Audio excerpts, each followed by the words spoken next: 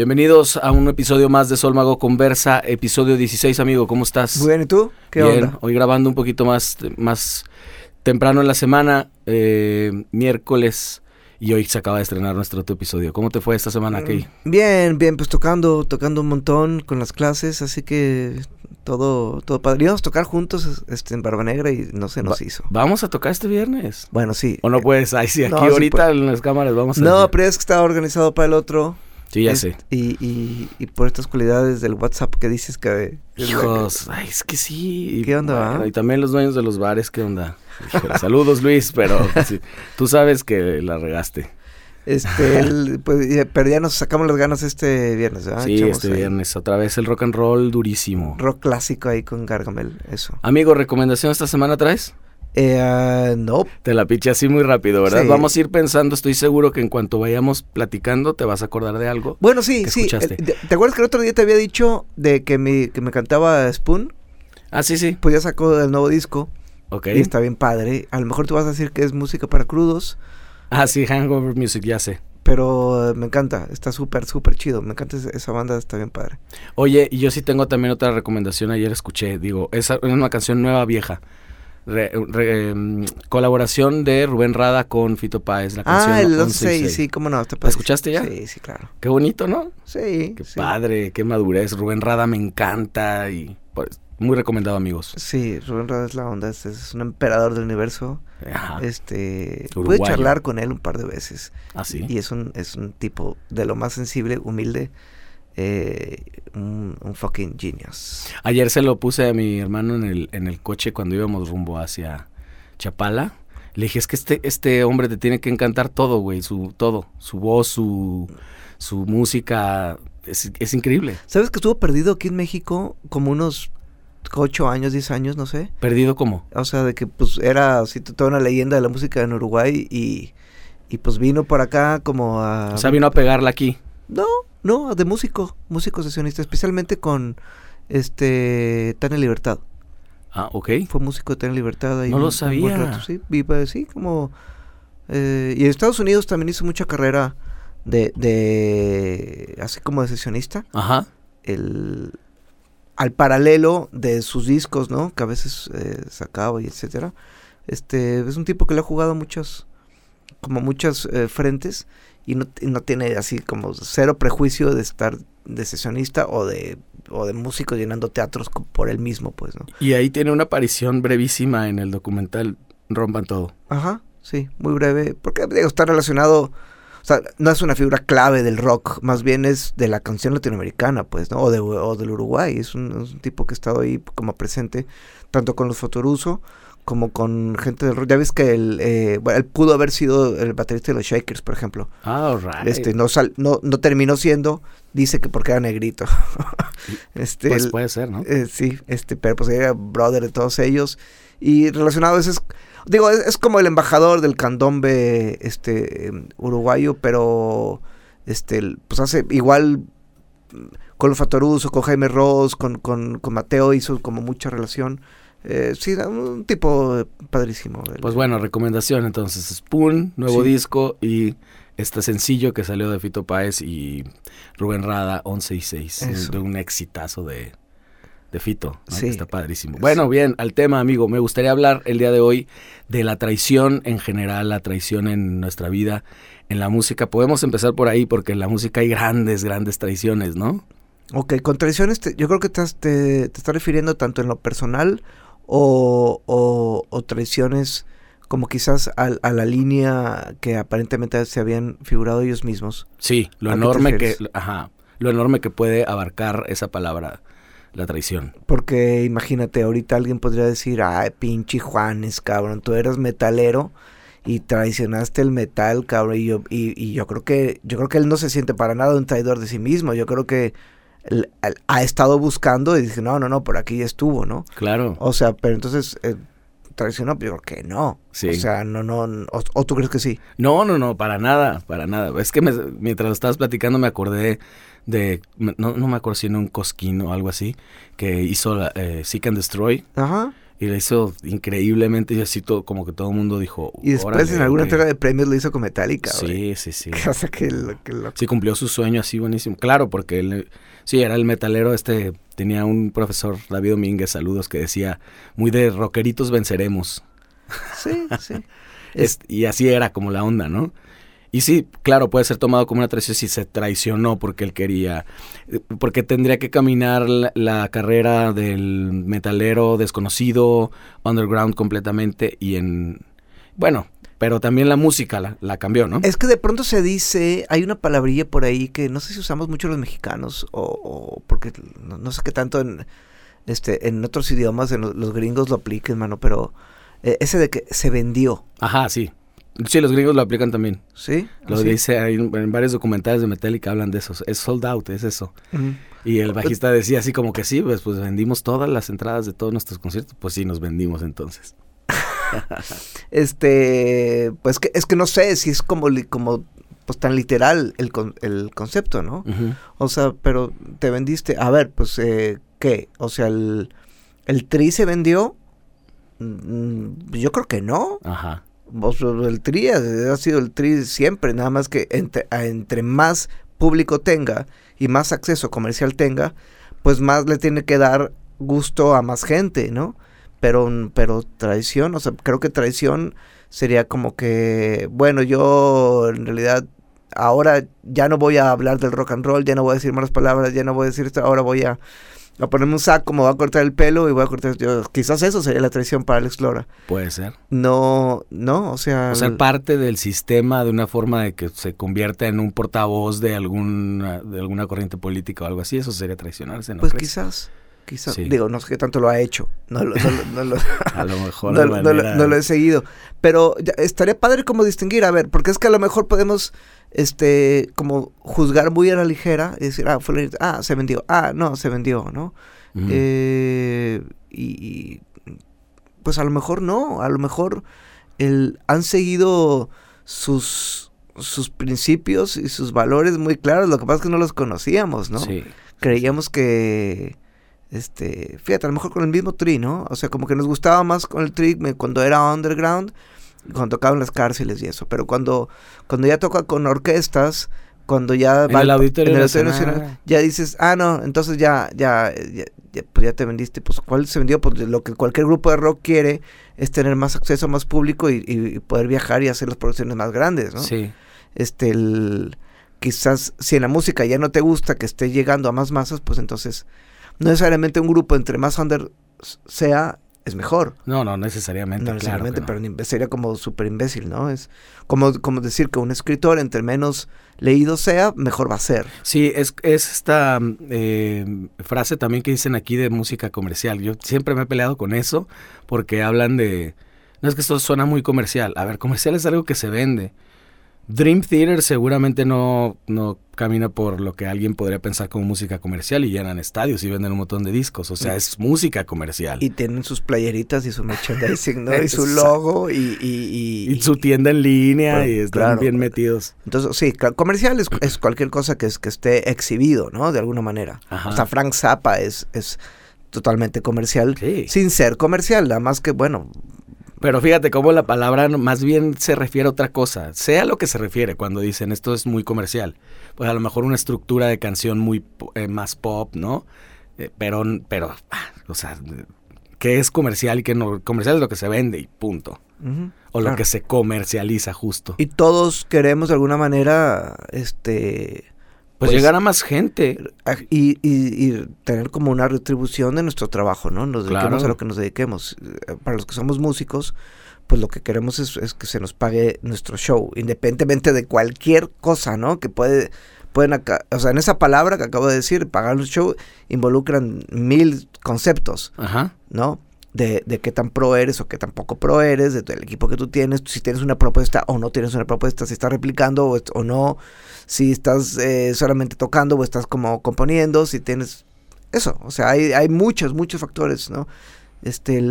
Pero finalmente es A lo mejor el concepto de Kiss, Gene Simmons, eso es casi como el extremo de lo comercial, ¿no? Porque además es hasta cínico, onda Trump, ¿no? Este güey de que, claro, yo te voy a vender todo, te voy a, hasta cuando vayas al baño aquí en el concierto te voy a cobrar. Y Gene Simmons está muy orgulloso de eso, y por un lado es así como que es chistoso, pues ya de tanto, pero también, pues, es como, híjole, como que las bandas se quisieran separar un poco de eso, pero creo que lo admiran en secreto. Sí. Ahora, si tú, fíjate, vamos a comparar a un Kiss, y imagínate una figura como Bob Dylan, Uh-huh. ¿no? Que hay veces que el cabrón ni siquiera saluda, ¿no? En el público. Sí. La última vez que vino aquí a México, a Guadalajara, no saludó, pues, ¿no? Así, nada, se llegó y tocó su show de 1:20 y a veces ni presentaba las canciones, ¿no? Las presentaba como, estas canciones. Entonces alguien podría decir, uy, qué poca madre, qué poco comercial Bob Dylan, ¿no? Uh-huh. Pero pues, ¿tú crees que a Bob le interesa? ¿O tú crees que no se vende lo suficiente? Oye, y es que en una de esas tal vez esa es su comercialización, ¿no? Ese es como su trademark. Pues quizás. El hecho de no decir nunca nada y estar, a lo mejor. Pues el fenómeno del que a veces hemos platicado en Argentina, del Indio Solari, ¿no? De Patricio Rey y los Redonditos de Ricota, pues justo consiguieron con su no comercialidad, con su no transar, como dicen, Uh-huh. consiguieron ser la banda más comercial de Argentina. Sí.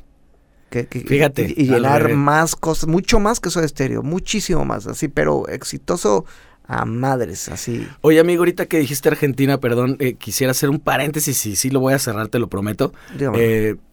Nos comentó recién en el video pasado el maestro Daniel Kitroser. Uh-huh. Bueno, él es argentino, tiene toda la vida viviendo acá en Guadalajara, en México. Pero siempre va a haber, siempre se va a poder decir que nació en Argentina.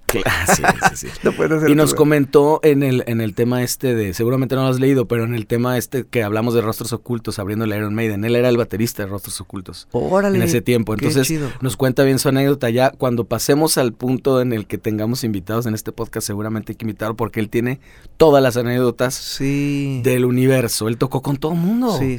Yo recuerdo cuando empecé a tocar aquí, yo ya era una figura Kitroser. ¿Cómo no? Yo lo conocí cuando tocaba con La Roca. Ah, claro, sí. Estaba con un argentino en la guitarra. Y el bajista era el chino. Sí. Chino Riola. Saludos a todos, el maestro Dani y el chino, ¿cómo no? Sí, buenísimo. Y saludos, la verdad sí, tuvimos la oportunidad también de trabajar juntos ahí en la ULM, en la escuela, y estuvo también increíble, muy talentoso. Y bueno, eso, ya, cierro el paréntesis, estabas hablando de los Redonditos de Ricota en Argentina. No, y seguramente, y también un super fan de Rada, el que seguramente lo ha de haber conocido o ha tenido experiencias con él, seguro. Nos va a contar otra anécdota acá en los comentarios. Él tiene todos los, sí, es cierto, un tipazo, Dani Kitroser.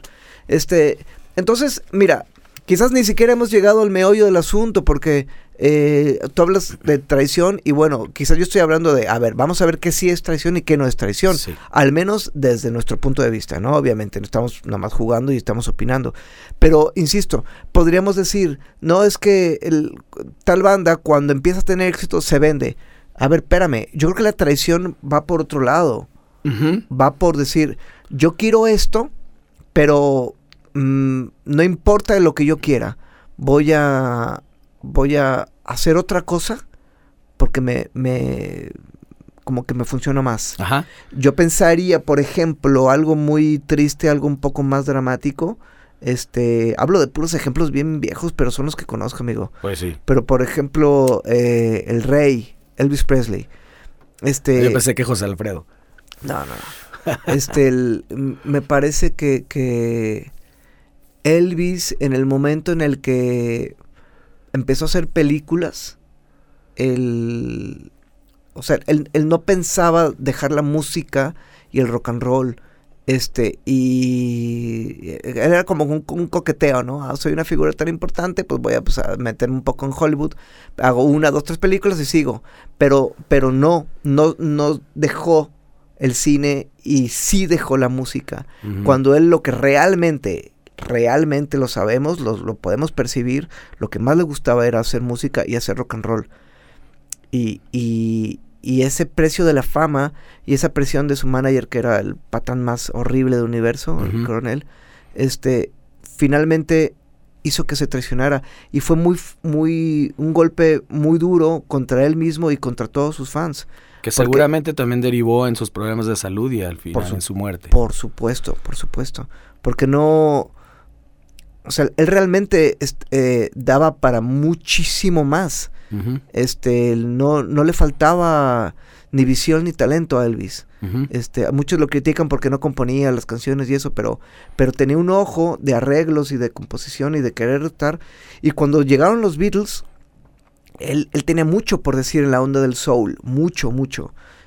Y sus discos del 68 en adelante como que lo marcan, pero ya no pudo porque desconectarte en el mejor momento, desconectarte para hacer películas, eso habla muy mal de ti. Claro. Eso habla como un músico de rock, habla... Por ejemplo, yo podría hablar, y fíjate que soy fan de Elvis y lo he seguido siempre, pero a mí me parece que ahí hizo una traición, pues, ¿no?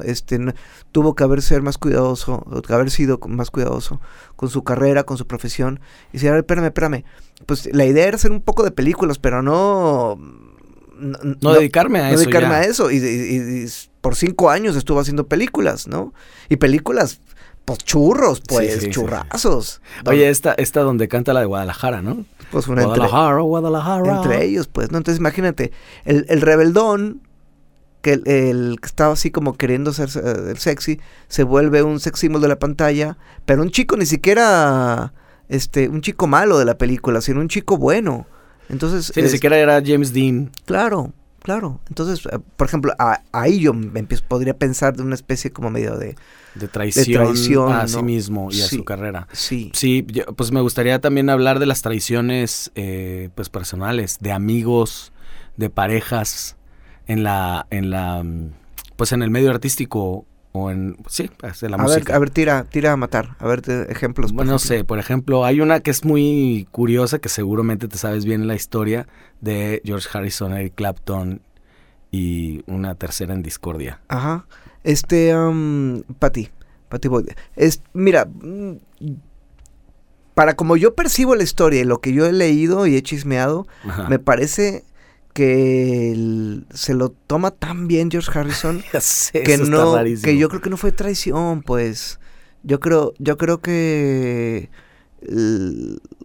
Clapton no se pudo contener y al ver que quizás tenía una oportunidad, pues lo encaró Harrison, encaró a Patty y dije, güey, pues tenemos esto, ¿no? Yo creo que traición es...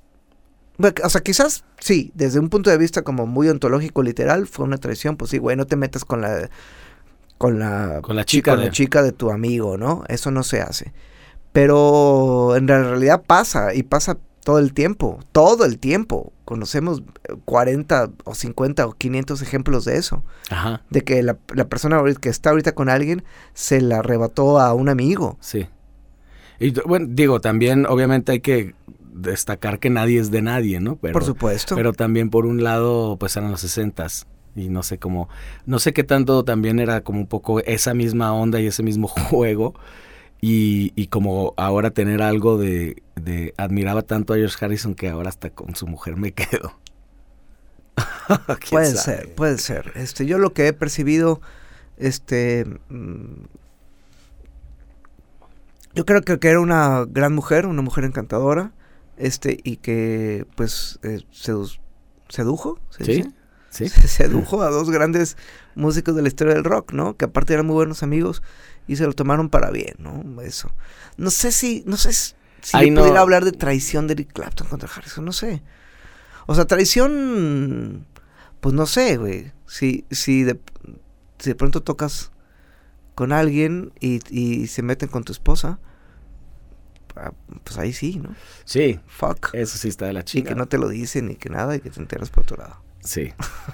Sí, exactamente. Sí está muy, muy, muy grueso. Pero más bien las traiciones entonces en la música tendría que ver con este rollo de quedarse con el nombre, por ejemplo, ¿no? Volvemos a hablar de que mira, fíjate. Pues es que sí habría, a lo mejor desde el punto de vista de Markovich, pues lo traicionaron al sacarlo de la banda y no tener el poder, el respaldo con el nombre, ¿no? Quizás alguien como él podría estar pensando eso, quizás. Sí, ahí está su libro, cómprenlo, Vida y Música de Alejandro Markovich. O sea, esas palabras fuertes, ¿no? Traición. Pero sí, es interesante, no sé, o sea, finalmente, pues el nombre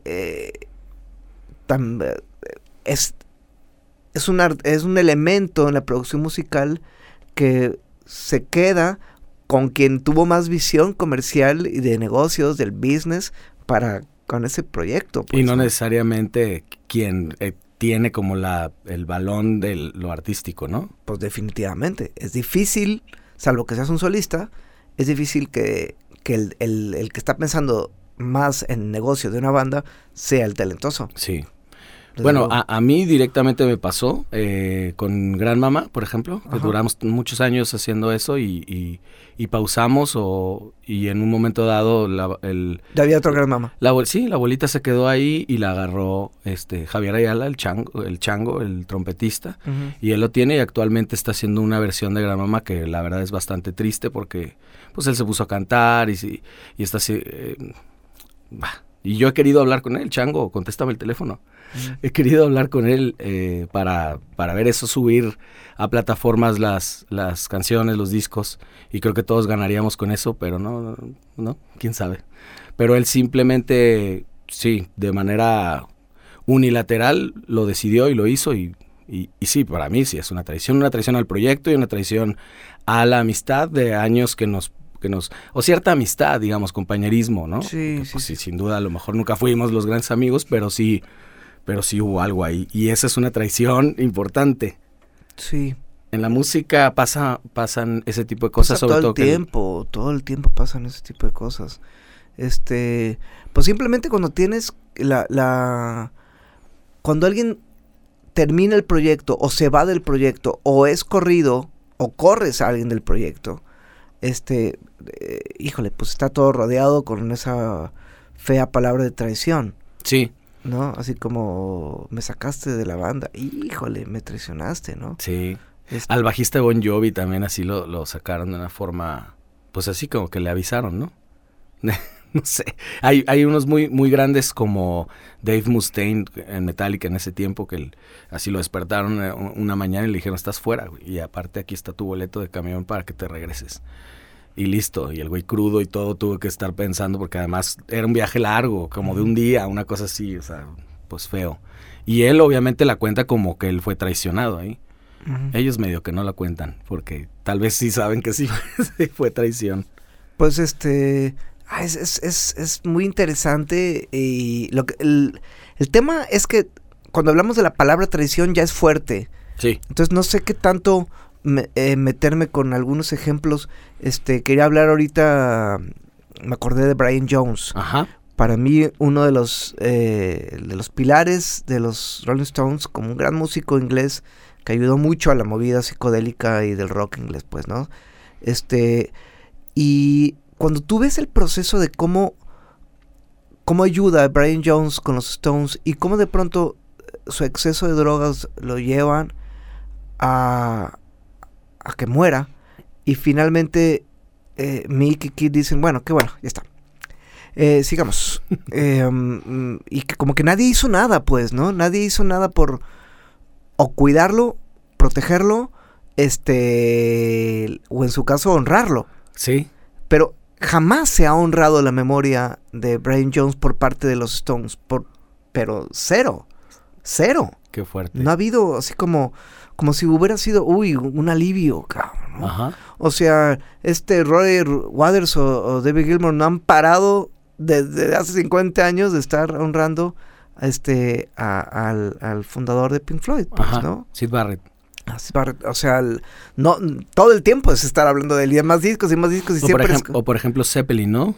Muere John Bonham y paran, se acabó. Sí. Digo, han hecho algunas cosas con Jason Bonham, ¿no? Con su hijo como un poco hay para dignificar eso, pero sí, como que ellos dijeron, no, ya la banda ya no existe. Y fíjate, ahora que dices de Zeppelin, hablamos de otro ejemplo de una super banda como Queen, ¿no? Que ahora con el cantante que tienen, han cuidado muchísimo, muchísimo el tema de como no traicionar a la memoria de Freddie Mercury. Sí. Han sido muy cuidadosos. Para mí lo están haciendo muy bien. A mí me gusta mucho. Es Adam Lambert, el cantante, Sí. y es muy digno porque además no lo está intentando, o sea, no está intentando suplir. Me refiero en el sentido de reemplazar, Ajá. porque no se puede reemplazar una figura así, sino más bien como darle su propio rollo, ¿no? Uh-huh. Y funciona y no es... Sí, exactamente como dices, no es como un tipo que lo copie o que sea algo similar, ¿no? A ver, tenemos un chavo joven con una super mega voz y con un histrionismo así como muy asexuado, o al revés, Uh-huh. súper sexualizado. Exacto. ¿No? Y que le va muy bien a una banda como Queen. Por la teatralidad de sus canciones. Exacto. Y todo eso. Y porque también Freddie era el cantante. Entonces finalmente como que no traicionan el legado y dicen, bueno, está, ¿no? Claro. O quizás, no sé, como estas cosas de Van Halen que están bien chidos. Sí. Tienen como una figura, ¿no? Entonces, no importa si es Sammy o David Lee Roth, lo que importa es que no se traicione la banda, ¿no? Ya Sí. si entre ellos pueden pensar como en traiciones, ¿viste qué culero que echaron al bajista de Van Halen para meter a su hijo? Sí. Pero como es Van Halen también... Claro, pues tiene el apellido. A ver, ¿qué dice en mi ID, güey, no? Entonces, pues, traición para ti es traición, para mí no es traición. Sí, ¿no? y luego qué raro que a ti te guste más el tema con, o sea, la banda con Sammy Hagar que con David Lee Roth. Sí, ¿no? Para mí Van Halen es David Lee Roth, punto. Y sí me gusta Sammy Hagar. Tengo problemillas con el tema de usar las mallas con las nalgas de fuera que hacía David Lee Roth. Eso me parece no puedo. Me estás diciendo entonces que no te gustaba Gloria Trevi tampoco. No, ni pedo. Pero para mí Gloria Trevi ojalá hubiera enseñado, ¿no es cierto? ¿Alguien no compraste su calendario? Pero igual nunca enseñaba, todo se le tapaba, no es cierto, era una mentira. No, era Photoshop, no existía el Photoshop, no sé qué era, montaje. No, o sea, oye, amigo, y la traición personalmente, evidentemente por ahí alguna mujer te traicionó, algún amigo te traicionó, o las dos. Ajá. Las dos cosas. Sí. A mí sí, fíjate que sí, amigos, muchos, y recientemente todavía, fíjate, de mujeres y esto sí, pero eso como que ya lo enterré, pero lo de los amigos, fíjate, casualmente lo olvido menos, como que no puedo superarlo y no puedo olvidarlo, no sé por qué será, creo que voy a tener que volver a ir a terapia. No, pues pues duele cuando desde muchos años y a veces los motivos, pues, ¿no? Sí. A veces, quizás es poder, como a veces uno puede entender, no, pues es que te chingaste 300,000 pesos, es que me los podía chingar, es por eso, ¿no?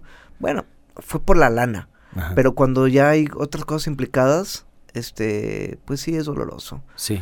Pero yo creo, mira, no me quiero poner como muy filosófico, pero yo creo que parte de la vida es entender que así como existe las cosas buenas y el amor y la contemplación, precisamente la contemplación de las cosas lindas, está como la contraparte, ¿no? Creo que existe las fuerzas negativas, las envidias y los deseos para que no... Así ese güey me cae mal, ojalá que le vaya mal, ajá, ¿no?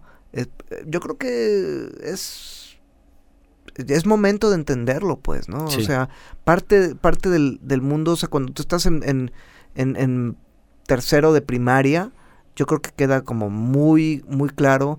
Tú te das cuenta de que si tú tienes un maestro que quiere tu bienestar o no lo quiere. Sí. Tú te das cuenta de que hay ciertos compañeritos o compañeritas que quieren que tú estés bien o quieren que estés mal. Sí, sí.